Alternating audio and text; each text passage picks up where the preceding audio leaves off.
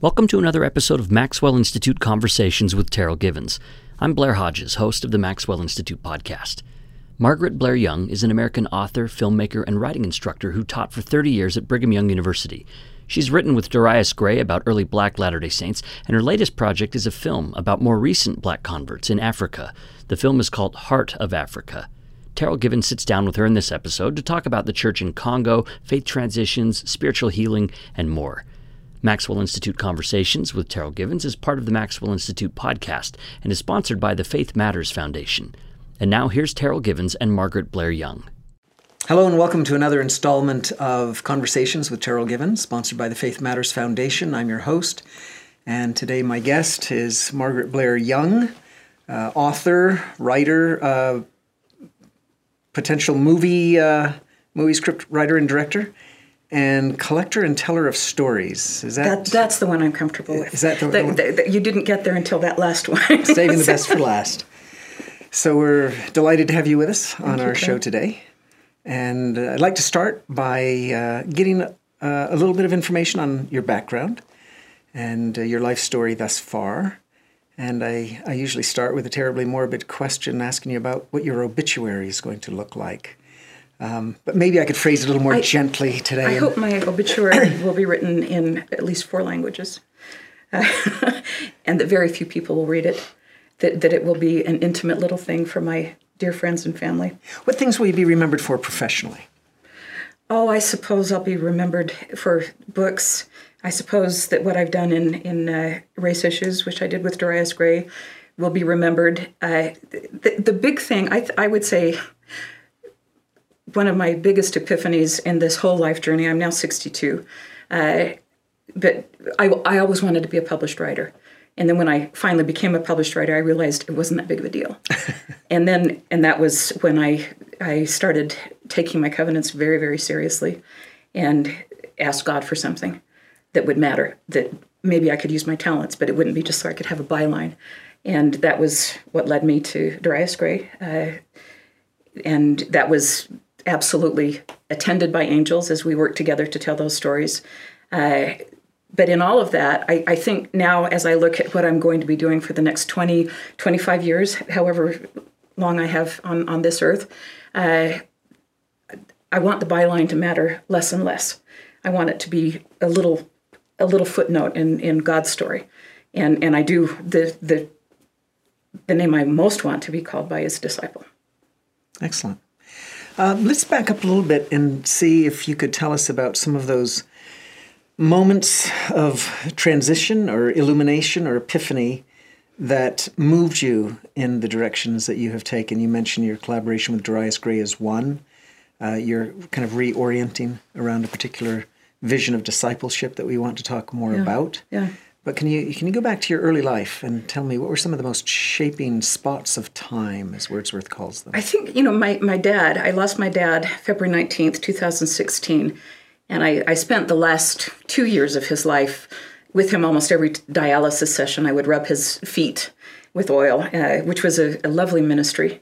And we talked a lot about what my life had been. He is my father, and we are so similar in the things that we love. But he talked about my position as the oldest in our family. I'm the oldest of 8 children. I've just returned from the Democratic Republic of Congo. Note my hair. I do not actually usually wear my hair this way. Somebody was supposed to undo it, but they weren't able to. But when I'm in the Congo, this is what I look like. But I was just there with my brother, and we are living what our dad taught us. Our dad was a man who saw the world through the gospel lens, not the gospel through the world lens. And that has been, his faith was so fundamental, so foundational to everything we did as a family. I haven't gone to the very beginning, but I would say the first, when I welcomed my little brother when I was 1 year old with the words, baby, baby, baby. And then he turned 61 while we were there in Congo, having just returned from that, and really the legacy that we were presented as children, where we were taken to Mexico when I was 8, he was 7. I would say all of my international travels have been formative. All of them have included huge spiritual experiences. And the sojourn into Black culture, African American culture, with which I could only do with a mentor, Darius Gray, who protected me from being too stupid or from letting people know I was so stupid, and introduced me to his songs, the songs of his mother, the life stories. I have a deep memory of when we were writing about his ancestors who had been slaves. And as we brought them to life, we gave them their real names, but we tried to imagine. Now, this is the series of books called Standing on the Promise. Standing on the Promise, that's right. Three-part series. Right. So this would have been our second book that deals with the slave years. But as we put names, as we tried to imagine what that slave auction would have been like for his great-grandmother. His grandfather was born a slave. But I remember as we did our process, which is I would write and then he would read it back to me. I learned this from my linguist father, that you listen to how somebody reads it and what they change as they're investing it with their own soul. We both wept going into a slave auction, even though we had only imagined it. But with those names, those sacred names of his family members, was a deeply spiritual and emotional experience. And then as we went deeper into what the Lord had in store for us, we referred to manna.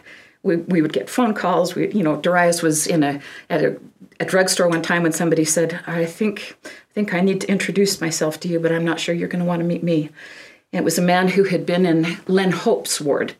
Len was a black convert, participated in World War I, so convert at the end of the 19th century. And he had been told that he and his family would not be permitted to go to church because they were black. And this man was the son of the father, who was the branch president, who had participated in that decision. Well, through all of that, we had so much material, photographs, recordings, and the details that sometimes it would be the day that we were writing something, and somebody would call and say, hey, I wonder if you could use this. It would be exactly what we needed. One of my regrets is that we didn't track it. We didn't journal. We got this manna today. I wish we could go back and do that. So I've given an overview instead of specifics. I would say my first big recognition of what I would be doing for my life was when I was at girls' camp, about 12 years old, having been quite bullied and being absolutely insecure about the possibility that anybody could possibly love me or like me. And then watching a young woman say goodbye to her youth leader and just weep and say, I just love you. And then it was as though my cells absorbed that word, the word love, and I could suddenly feel this overwhelming sense of, you are so loved. That I'm so grateful that I had that, because at least 2 of my children have reported having something similar. My son, who, as he recovered from an addiction, as he went through the step in addiction recovery of confessing everything and making recompense, was something that he was not at all looking forward to. But as he finally did it, he went to a park and he was filled with love. And he said it felt like a mother, not like a father. It felt like a mother. And you can imagine Fiona would relate to that, in a park in the middle of nature, and this nurturing, you are mine, you are my son. Everything is fine. All is well and all shall be well, and all manner of things shall be well. So that is fundamental, that ability to feel love and gratitude. Recently, as working with Sterling Van Wagenen and Russ Kendall on the Heart of Africa project, which at one point it was just a film. It has become much more than just a film. But as we made some decisions that would send me back to the Congo without a solid sense of this is what we're going to be doing, I went to the temple and I was absolutely overwhelmed by gratitude. That this journey, that was not the journey I had anticipated with Sterling and Russ and Reed Smoot, was something that was so important to whatever was going to happen. Okay, and I still don't have all of that. Let's back up a little bit. Yeah. How do we get from working with Darius Gray to the Congo? Okay. First of all, I give my legacy as a Blair. My father was a linguist, so we were raised to be world citizens. So Spanish is my second language. I lived in Guatemala, I lived in Venezuela, I lived in Mexico. Then I feel that the Lord directed me to work with Darius Gray, that had all been prepared. I merely had to offer myself, and it was given to me. Then my husband and I were called to work in a branch presidency in the Missionary Training Center. and surprised it was in French. I had assumed that it would be Spanish, because that's, I had taught Spanish Institute for 10 years. My husband spoke it quite well, but he had served a mission in France. A lot of these young men were called to the Congo, and I thought that's going to be a hard mission. I think I will adopt these young people. My oldest son had left the church, and I had a yearning to be a missionary mom. I was an incredible missionary mom. They got hard mail. They got emails, but, I sent candy, cookies. We learned how to label it so it wouldn't get stolen. It was elder fuel, not candy. And through these young men, and only men, in the Congo, there are no Anglo women, and they don't go to Kinshasa yet. They're in other parts of the Congo, but not the Democratic Republic of Congo. Then I got to meet their companions, and one of the companions became a dear, dear friend. He had been a member of a revolutionary group before joining the church. And to me, that was a fascinating story that was sort of my beginning point of a screenplay about a kid who has been raised in a racist environment and doesn't really recognize the level of his own racism, being a companion with an African young man who's been raised in a revolutionary environment where he's been taught, as Aimé Mbouyi told me, to hate whites and put them together and watch them heal, that rift in the relationships and the perception of each other. I loved the idea. I still do, and it's still something we're working on. So that became the nucleus of the screenplay. That became the nucleus of the screenplay. So then I went to Congo. I've just completed my 4th trip. We did some documentary filming when I was there the first time, and then Russ and Sterling and Reed, we did some location scouting. The big thing was recognizing there's no infrastructure here for filming, and there were no cinemas. The project then morphed into something where we recognized there is no cinema here. We can do more than make a movie. It's kind of as I've been listening to Mere Christianity, one of my Audible books while I was in Congo, that George MacDonald quote of, there's a house, and consider that you are a house, and you feel some tinkering, and you understood that was going to have to take place. But now it's becoming massive, and huge balconies are being put in, and then you realize that this is not going to just be a pleasant little cottage. This is going to be a palace, and God himself intends to live there. That's kind of what has happened with the Heart of Africa project. It started as a good idea for a film. It's still a very good idea for a film, and that will happen. But it has become much, much more than that, as a vehicle to bless other lives, which I find consistently is the case, that as we open ourselves to do what the Lord asks us to do, or as we say, here I am, what can I do here? My brother talks about I am a child of God, and he has sent me here. He says, Joseph of the Old Testament, can you say that while you're in jail? He has sent me here. There's a reason that I am here.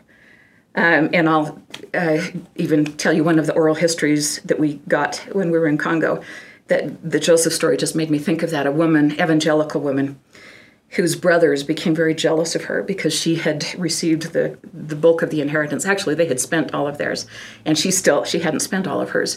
So they kind of took over the home and cast her into jail, and paid somebody to kill her in jail. And the man who had been paid, told her that he had been paid to do that, and that he wasn't going to. Well, there was another man in jail who had been convicted of manslaughter. He had been in a car accident where somebody had died. And he said to this woman, I wish I had met you before, because the woman was preaching the gospel of Christ. Because now I'm going to die tomorrow, and I don't have time. And she said, oh, you're not going to die tomorrow. You're going to be released. And you will have a lifetime to preach the gospel. And that's exactly what happened. But as Dell and I were, my brother, as we were talking to her about, I am a child of God, and he has sent me here. A terrible, terrible place. A jail in the Congo is a terrible place to be. But there is something that you can still do. There is something that God has called you to do. If you are sent here, then you will be asked to do something. So tell me a little bit about how your Latter-day Saint faith intersects with this kind of vision of discipleship, which is international and cosmopolitan and service-oriented. How do you see your discipleship in this particular form shaped by your Mormon past and Mormon commitments? My Mormon past and present, I am absolutely a Latter-day Saint, and one who recognizes that everybody around me is potentially a Latter-day Saint, even if they're right now a Catholic priest. That the idea of sainthood, of what we're willing to give for in the Catholic version of sainthood, that we're willing to give our very lives. The idea of consecration, the idea of evolution, that we accept all that God has revealed, all that he does now reveal, and that he will yet reveal many great and important things pertaining to the kingdom of God. And those revelations are personal and intimate, and callings to serve a particular person at a particular time in a particular place. So it informs everything I do. As I start the long wrap, I hope it's a long wrap of my life, who I am as a Latter-day Saint, who I am in the temple, as I bring names out of the past when I'm serving as an ordinance worker, and we pronounce names that are centuries old to give them blessings, to sanctify them for a moment. Those are sacred, sacred things, and I honor the fraternity, the spiritual fraternity that I have with everybody here on earth. They're really, some were born with more melanin than another. That is pretty irrelevant to me, except that because there have been divisions, there are more opportunities to serve. There are places where my willingness to serve will be called upon because I'm willing to go to a place like Congo where I won't necessarily have water, I won't necessarily have electricity. And that's, again, because of the way I was raised. I've learned to not have expectations of what I deserve, that I can be anywhere and serve God. At this particular moment in our church's history, a lot of people on the road to discipleship seem to find their ways harrowed up with concerns about church history, polygamy, and feminism. And have you found any of these contemporary issues to be impinging on your quest for discipleship? No. Maybe I did 20, 30 years ago. I find them to be distractions. Joseph Smith talked about wanting deep waters. And I think of myself as somebody who has entered the deep waters of Mormonism. I'm not really interested with the stuff on the shore. I'm not really interested in the black and... Why do you think we tend to get so distracted by those? Is it a matter of focus? Is it an institutional problem? Is it cultural? Well, I think right now we're in a time that we've not had ever before, where we have internet, where you can have whole communities conducting a faith transition. Now, I say that I am in a faith transition, but mine is perpetually growing. I will continue to have a faith transition, making my faith greater and more nuanced. But there's another kind of faith transition where everything is shrunk, and it's so possible to get caught up in one particular issue. And then it becomes the filter for everything that you see. I've witnessed a lot of people start having allergic reactions to the church where the core isn't seen. It's just you almost go to church. I hate to say anything that sounds too judgmental because I'm not in the situation where I go to church and then go home and complain on the internet about all of the terrible things I saw. But I've noticed that in some groups. There's a lot of complaining, an absence of gratitude. And where the end focus becomes not one of love and community, but one of, I don't fit in. I as an individual, I don't fit into what I perceive they're doing. My bishop is so involved in patriarchy, that you can attach all sorts of names to different people, and we are now schooled in the names that we can attach. We have particular phrases.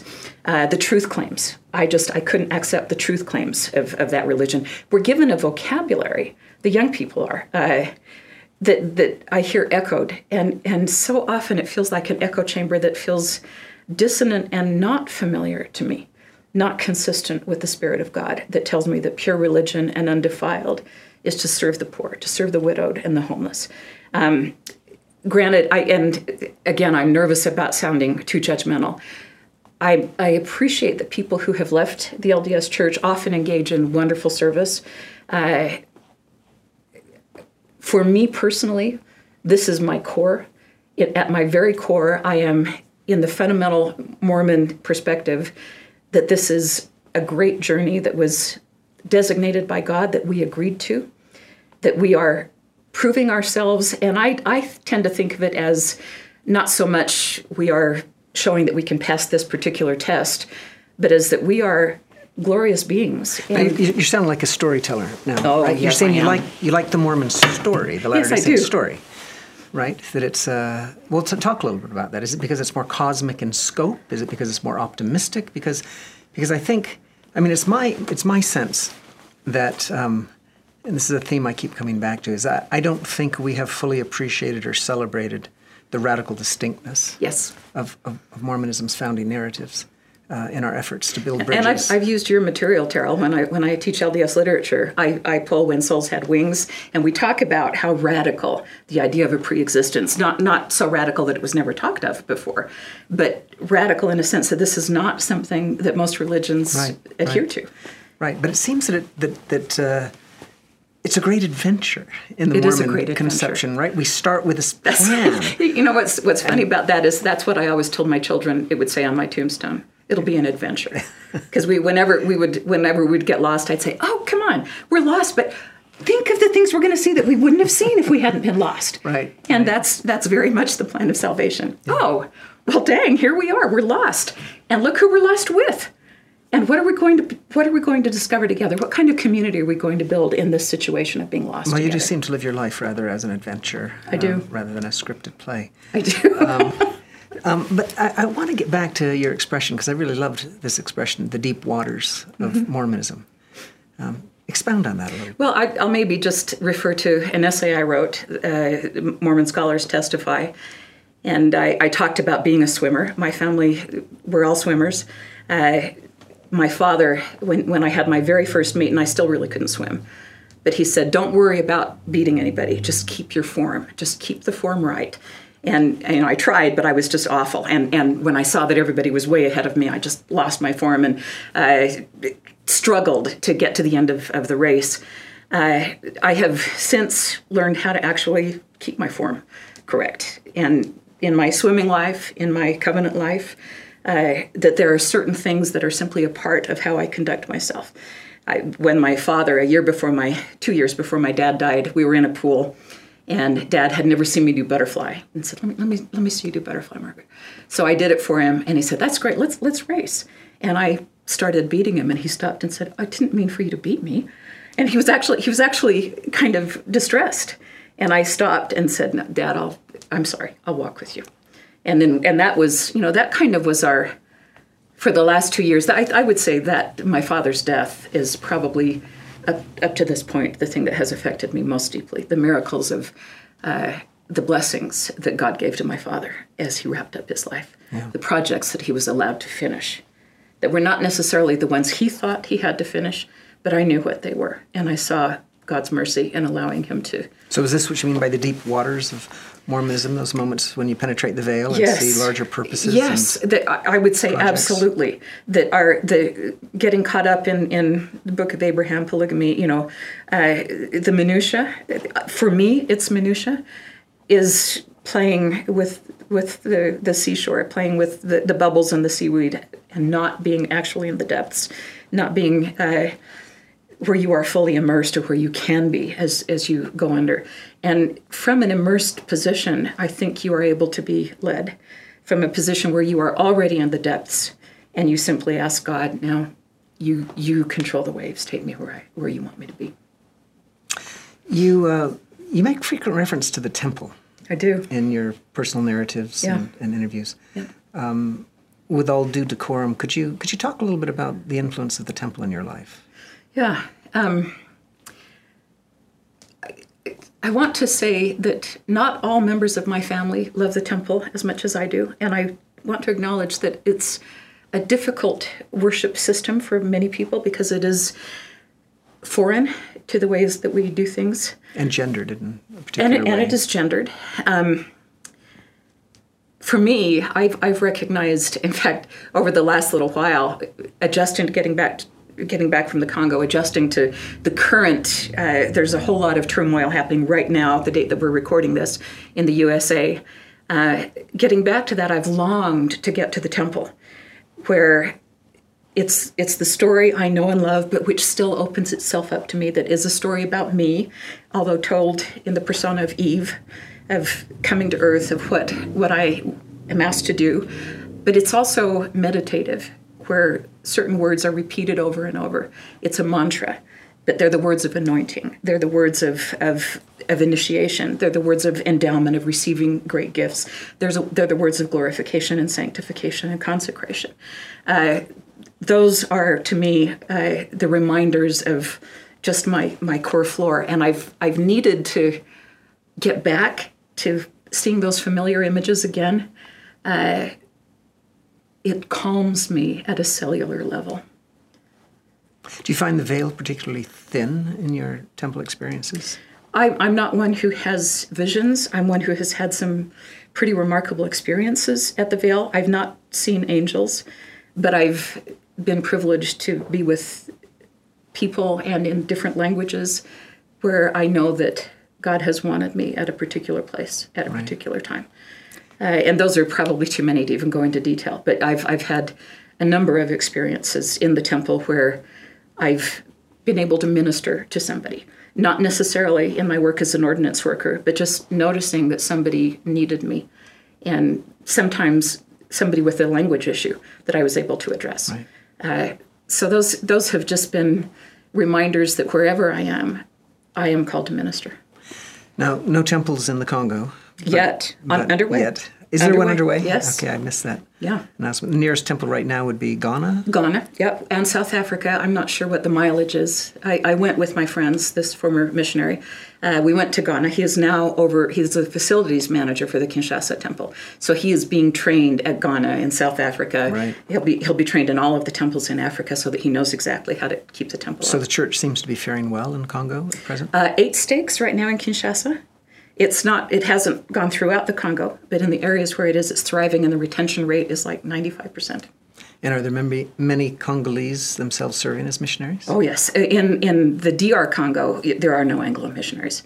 It's the perception of the DR Congo as dangerous is one of the big things that we're fighting against right now. It's something that keeps the Congolese from progressing as well as they need to, and keeps Americans from going there. Right. Whenever I said that I was going to the DR Congo, the first thing would be, oh, stay safe. You know, there's a sense of, especially in the Congo, that you're going to be kidnapped, that there are these Africans with guns, which is, other than the teenage policemen who have their guns because that's part of the uniform, it is a huge exaggeration and a tremendous disservice to who the people really are in the Congo. Right. So that's one of our objectives as we move to get cinema going there, as we try to show it to the world, is these are the actual Congolese people. These are the people who love each other, who build their families. These are the things that matter to them. So you're a collector of stories. Tell us a good story you've picked up in your Congolese adventures. Well, I'll tell you, oh my goodness, I have so many, because I've been gathering oral histories, that we're using oral history as peace building. We believe that if you have people from different tribes and they open themselves up to receiving somebody's story, that it's healing, that it provides a space to come together as brothers and sisters. So I've been gathering stories. One is a filmmaker's father who, when he was a little boy, he fell from a mango tree and broke his back. He fell on a branch as he was falling, and it broke his back. He was the son of a healer, the village healer, and so this was a huge thing. And he was the only son. This is he was the future in that particular village of the healing possibilities. And here he was with a broken back. And they knew that if he died, it would be a rift in their entire community. So as I've played with that, and I'll tell you the whole story in a second, but as we interviewed the father, and the filmmaker started listening to the experiences his own father had that he hadn't been aware of, he started saying, "This needs to be a film. My own father's story. This needs to be a film."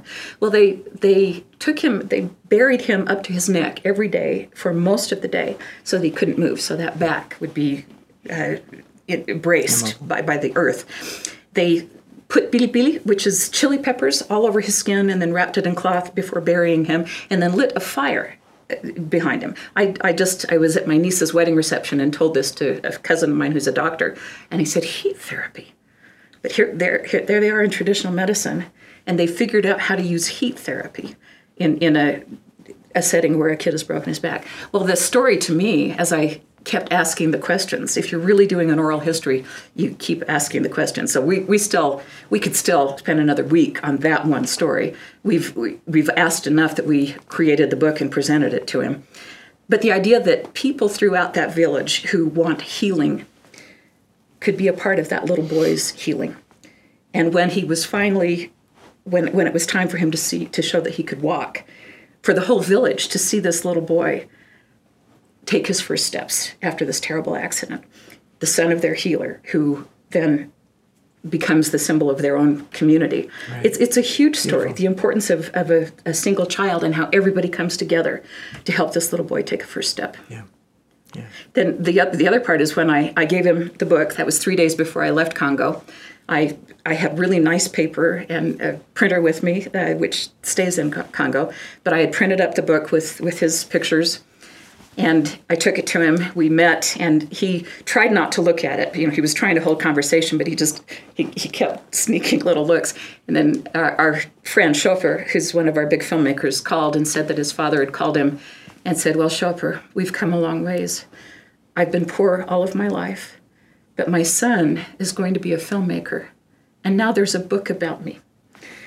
Just one copy, but it's a book about him that, you know, an American has presented him as something having value. And that opening up, when he opened up with his story, and by the way, I couldn't speak the language. It was Lingala as he opened up, but I could read the facial expressions. Right. And he and I would have eye contact, and then Chopra would be our translator. But we had a real experience of brother and sister. And when I returned to give that book, it was a joyful family reunion. We had gotten to know each other through sharing that story. Right. This is a healing story. Yes. And you and I have spoken in other contexts about healing. Yeah. And the expression Christ as healer. Yeah. Yeah. And I think it's true, of course, that Latter-day Saints believe in Christ as Savior, but it seems to me that there's a beautiful shift in emphasis that could follow from using the expression healer as often or more than Savior, since Soter translates either way. Yeah. And because Mormonism doesn't begin from this position of failure and catastrophe in Eden, but from hopefulness in premortal worlds. And if you see the cost of mortality in terms of pain and suffering and sorrow and fracture, rather than just sin, then it seems that healing might be a more appropriate metaphor for Christ's great work. I have to credit my brother, because this has been his theme for the past several years, the idea of healing in families, healing in nations, healing between peoples who have divided themselves for whatever reason. But he talks about the idea of wholeness as being healed. So the Savior at Bethesda saying, "Wilt thou be made whole?"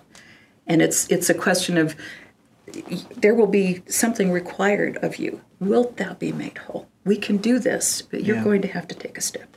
Well, it seems an idea whose time has come in the church. Yes. I mean, I think of the Gospel Topics page addressing the priesthood ban. Absolutely. I think of the more inclusive language for gay and lesbian people. I think of the church sponsorship even of concerts and legislation and so forth. So there does seem to be this gathering momentum moving in the direction of wholeness, integration, completion. Yes. And it's up to us. You know, we are the ones. If we take our prejudices with us and refuse to be made whole with the people with whom we're working, we can come out as prejudiced. You know, missionary couples, you can come out as prejudiced after your mission as you were before, unless you are completely open to the stories there.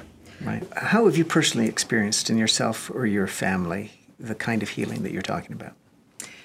I went through a divorce when I was 28, which just absolutely leveled me. I did not imagine that I could recover from that. Had a little girl, but everything that had led up to that was so soul-searing that recovery, the idea of feeling loved, was just beyond me. I don't want to insult my ex-husband. He had some issues, but one of the things was him telling me how ugly I was. I'm a redhead, so my eyelashes actually don't show up unless I have mascara on them. And it was my sense of myself was this very, very ugly person who had to be made up and wear false eyelashes so that people wouldn't see how ugly she really, really was. And in that situation, I started my master's degree and took literary criticism from Bruce Young. And, he saw me and that I was quite made up. He was single. He was 34 and single. And I think especially because I was much made up, he didn't like the idea of getting attached with me. But we did eventually start going out. And it was one where I recognized who he was. And I don't think I would have seen that when I had, in my teen years, my early 20s, I don't think I would have seen Bruce's qualities had I not been through what I had just been through. But there came a night where it was maybe a week before we were to get married. And I was terrified of what he would do when he saw me. It sounds so ridiculous that I would have such little self-confidence and so little confidence in his ability to love. But that was the truth. I really imagined that it would be, I didn't realize. And so we were at his parents' place, and he said, well, wash your face. Let me see. Just wash your face. And I was terrified. I was just terrified that this would have a horrific ending. I did it, and he looked at me and said, you're more beautiful without your makeup than you are with the makeup. That was the beginning of personal healing for me. My parents told me that they had seen my light go out in that first marriage, and that as I fell in love with Bruce, they saw it come back on. As a mother, I've been through occasions with my children where their light has gone out, and I have been so grateful to have been guided.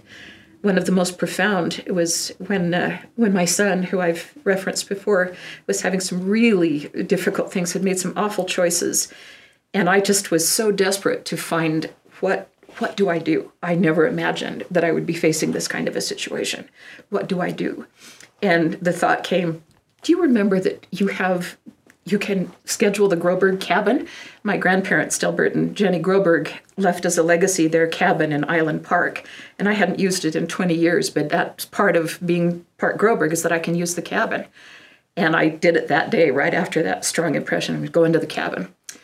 And I took my son there, and it was just us, no television, no internet, some fish, the wide universe, and we sat on the front porch, and at a certain point he said, I'm ready to tell you everything. And then just opened up. We weren't finished with the journey, but then shortly thereafter, it was the day that we were coming home, and there was a time deadline, but he wanted to go tubing. And this was a day where I was getting a particular scripture over and over and over. It was sort of like angels were saying, by the way, in case you forgot, there's this scripture, and it's right here. And then somebody would text me. It was just these, I'd open a book, and there it would be. And the scripture was, they that wait upon the Lord shall renew their strength. They shall mount as with wings of eagles. They shall run and not be weary, and walk and not faint. I, in my motherhood, was really struggling to get up and walk. My son, in the various problems that he had brought into his life, was in that same sort of a situation. And I was talking to my husband saying, well, he's tubing right now, and I can't reach him. We don't have a telephone. And I was starting to get frustrated. And then it was a 3-time thought, hit me very hard 3 times, and with the very same words, you need to wait. He's almost here. You need to be right here, and you need to be happy. That it wasn't, when he returned, he couldn't have me saying, do you realize what you just put me through? With the entire detour that we had just been on.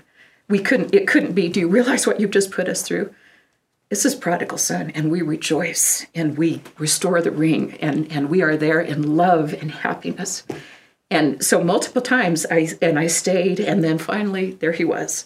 And I waved to him, and I said, well, what did you find?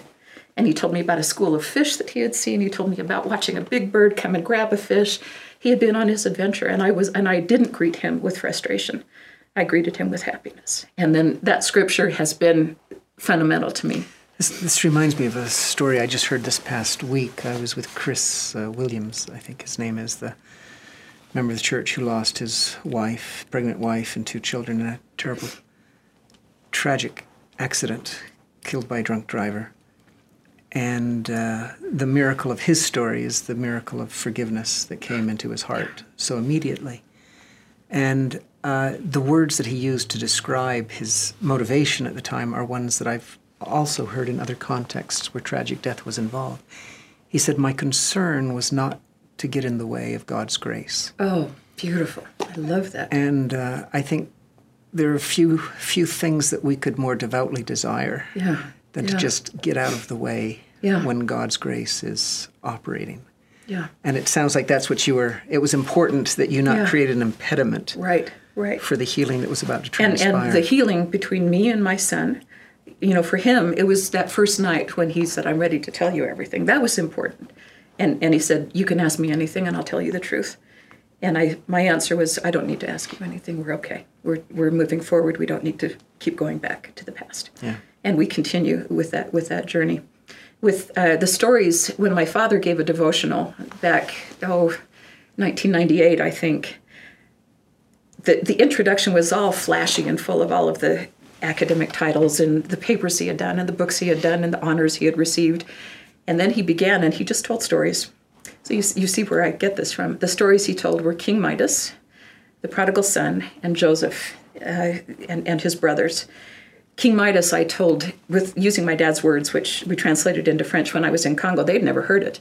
And every time when we would get to, he touched his daughter, she turned to gold, there would be oh no, she really? And it was a huge, big story for them. With Prodigal Son, my brother used that in teaching English. And to have them involved, it would be, so there's a ring. What do you think the father says in the ring? What words are engraved in the ring? And as they work with the English, it will be things like, "You are my son. We are always together. We love you." And of course, there's a point where he throws the ring down as my father tells the story. And then when he comes back with, "Father, I am no longer worthy to be called your son."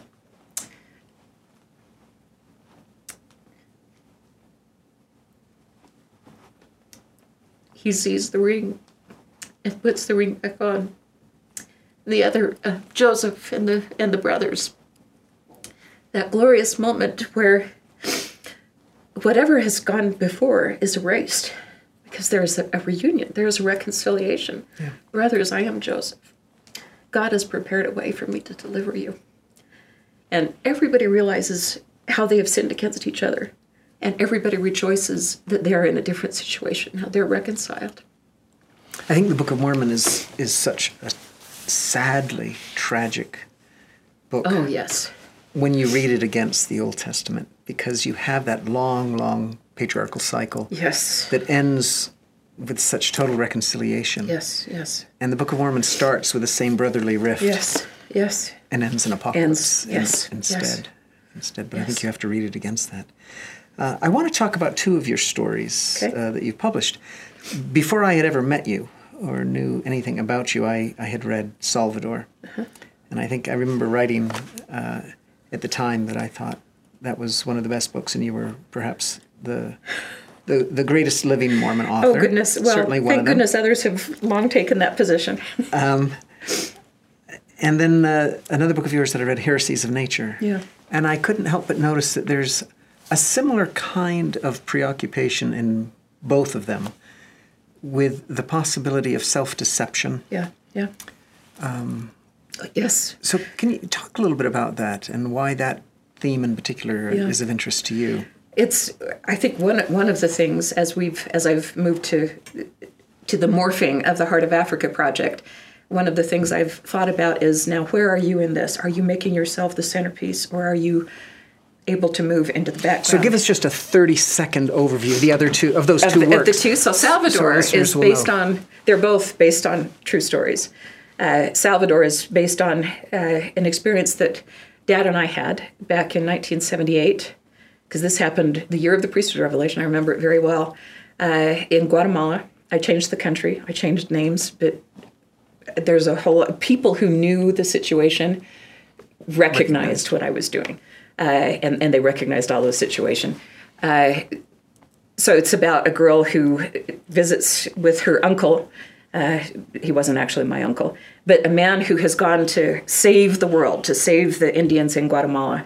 And he does wonderful things at the beginning, but it's the heart of darkness type of thing. He becomes a little god. And that self-deception and thinking that he's the one who's doing this, that he's the one who deserves all of the adulation, rather than he's somebody who leads them to see God. That's one of the things that we were told in the temple is don't wear fancy jewelry. You, as workers, should be invisible. You are only the way to point them towards God. Well, in this case, he had forgotten that, and things had gone way off where they should have been, into some betrayal. And it's basically the story of the protagonist, Julie, recognizing what's really going on and her initiation. It's a Bildungsroman type story. The other, Heresies of Nature. I was just going to say that if there's a, I don't know if this was intended, but if there's a parallel in the unfolding of the LDS Church, it's not the tendency of our leaders to self-aggrandize, but there is a kindred tendency of the members. Yes. To erect them into flawless, heroic kind of. Sadly, that's something that has got to be addressed. And I know that it's something that you and Fiona have talked about. It's something that I've thought about a lot as well. Yeah. And I think that's a subject for many other conversations. The second book, Heresies of Nature, deeply personal. My husband's sister had multiple sclerosis, and the story, the novel, is about a woman with multiple sclerosis whose husband commits adultery. It's you understand his reasons for doing that, but it is a story of self-deception. To me, that was the most compelling part about the novel, is that you worked so effectively to garner sympathy for the adulterer. Let me tell you, when I went to Nancy, because that, of course, was factual. I went to Nancy and said, Nancy, I really want to write a story. Well, let me back up just a tad. Nancy her husband sent her to live in the rest home during the last portion of her illness. She had become really paralyzed. And at the airport, he said, in order to do this, we're going to need to be divorced. And so he divorced her. She was on that whole flight knowing that he was going to divorce her. And then as soon as the divorce was final, he was married 2 days later. And, there had been an affair there. But I was so upset by what he had done. I said to Nancy, I want to write a story about it. And what I want to write is that he divorces his wife, and then on his way home from the court, he's in this terrible accident. He becomes a quadriplegic, and he ends up in the same care center as the wife. But of course, that's a revenge story. And that's not the purpose of literature. So I examined really carefully what it must have been like for him, that move into empathy. What was this like for you?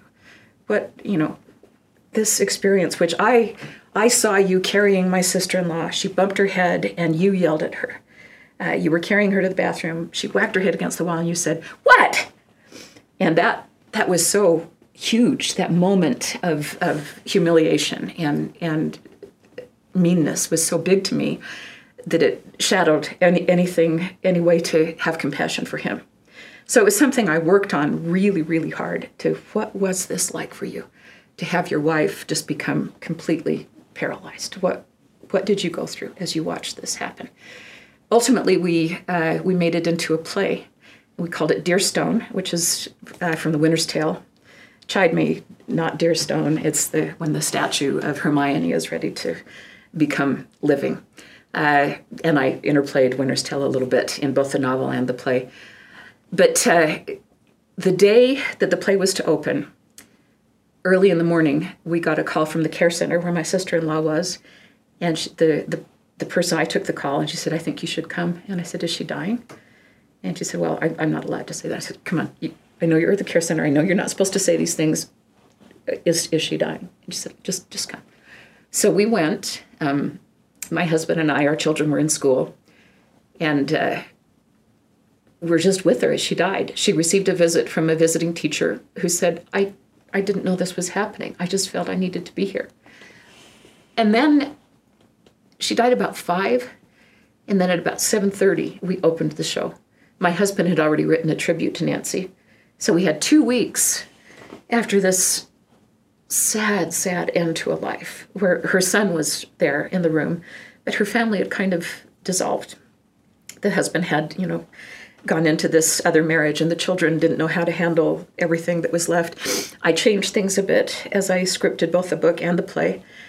But having the people who were taking care of real Nancy come to the show and having the actors from the show go to Nancy's funeral was just an amazing experience. And it was one where I realized, so this is what I do. I use my talents, and then God takes them and does something much better.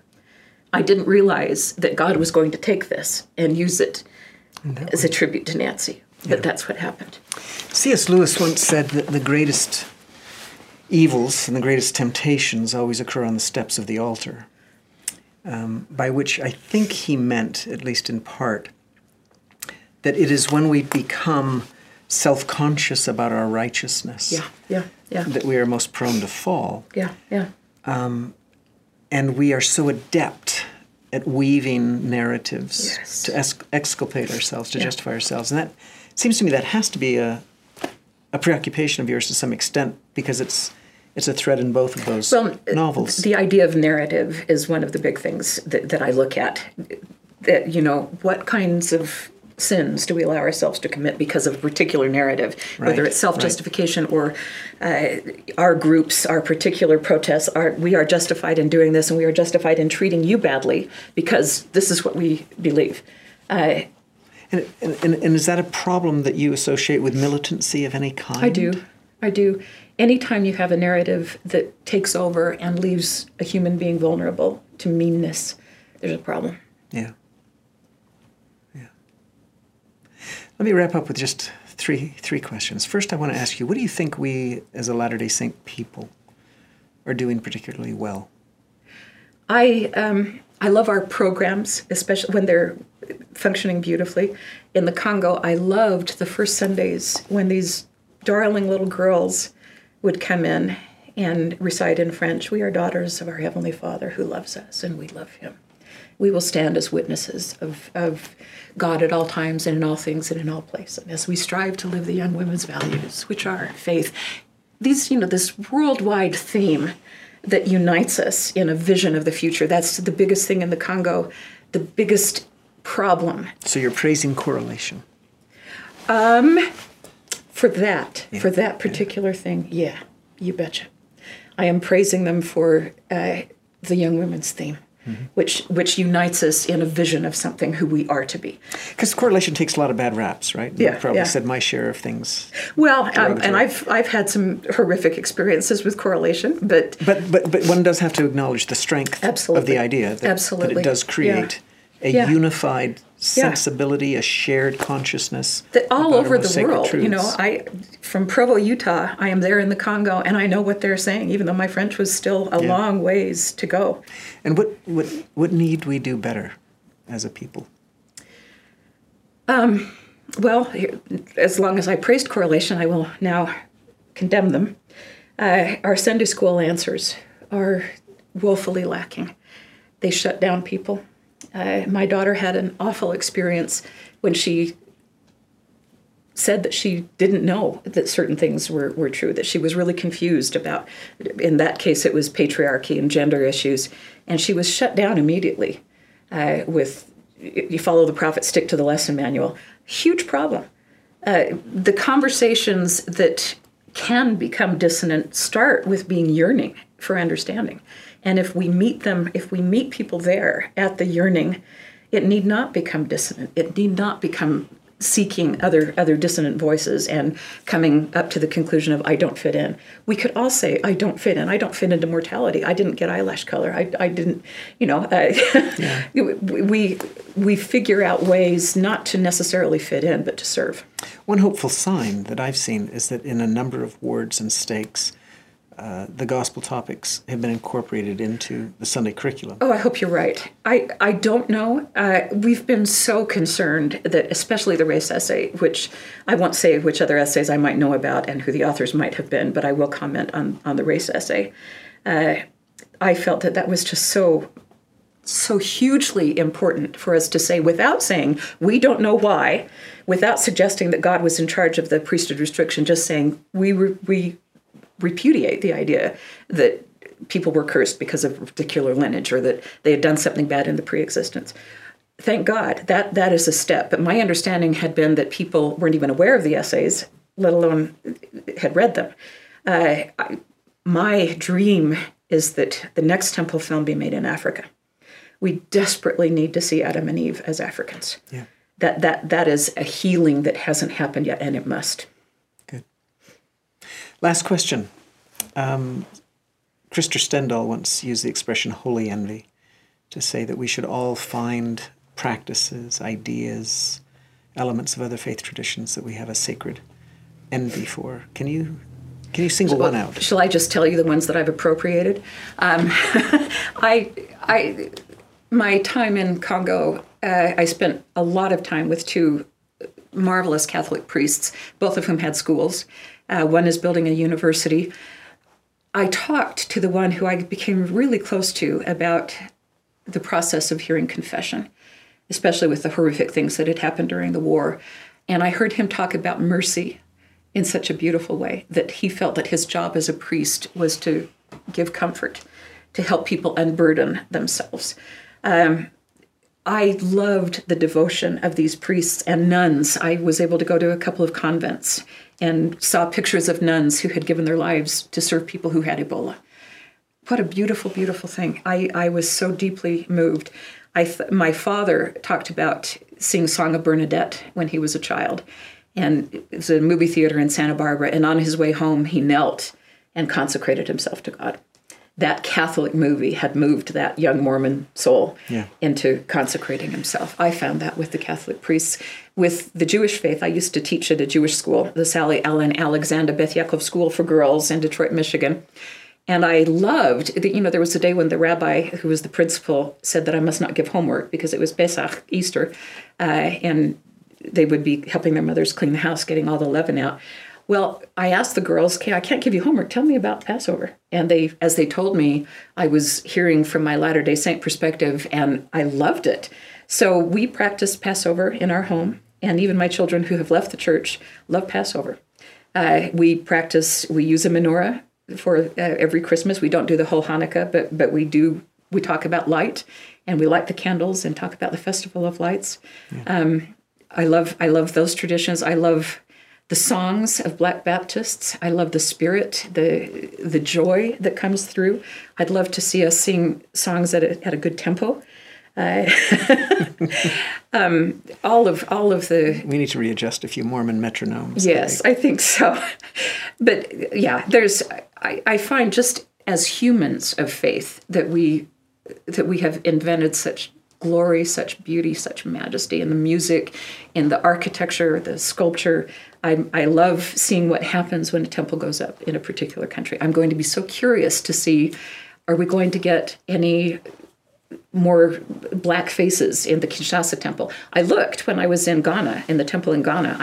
Do we have any color here? No. Not yet. But I know Marcia Livingstone, who is the temple matron of the Provo Temple, went to great lengths to bring more diversity into the temple art, and she has done it. We have the lovely image of Jane Manning James, who was not what the artist had intended. Elspeth Young had not intended that to be Jane, but enough people said, that's Jane, right? That she said, it is now. Okay, sure, it's Jane. We have the Jane, we have some Native Americans, but all of that in Africa, I want people to see pictures of their own environment, pictures of people who look like them. Yeah, I yearn for the film to be them. Right. Well, I'm particularly struck by what you say about mercy and the emphasis on mercy that you felt among the Catholics. Fiona has spoken on this subject, that the Catholic Church and their theologians have made a very conscientious effort to shift the emphasis from justice to mercy in their language, and they've been doing that for some time. I'm greatly heartened by what I think was one of the most beautiful expressions to come from President Uchtdorf when he said in a recent talk that we need to understand the Day of Judgment as a day of healing and mercy. Oh, isn't that beautiful? And I think that's the kind of language that we need to hear. Yeah. So, amen. Excellent. Well, thank you very much. It was absolutely wonderful to have you with us, fresh from the airport virtually. Yeah, pretty much. And so totally jet lagged. best of luck on your continuing African sojourn you. and projects. Thank you, Terrell.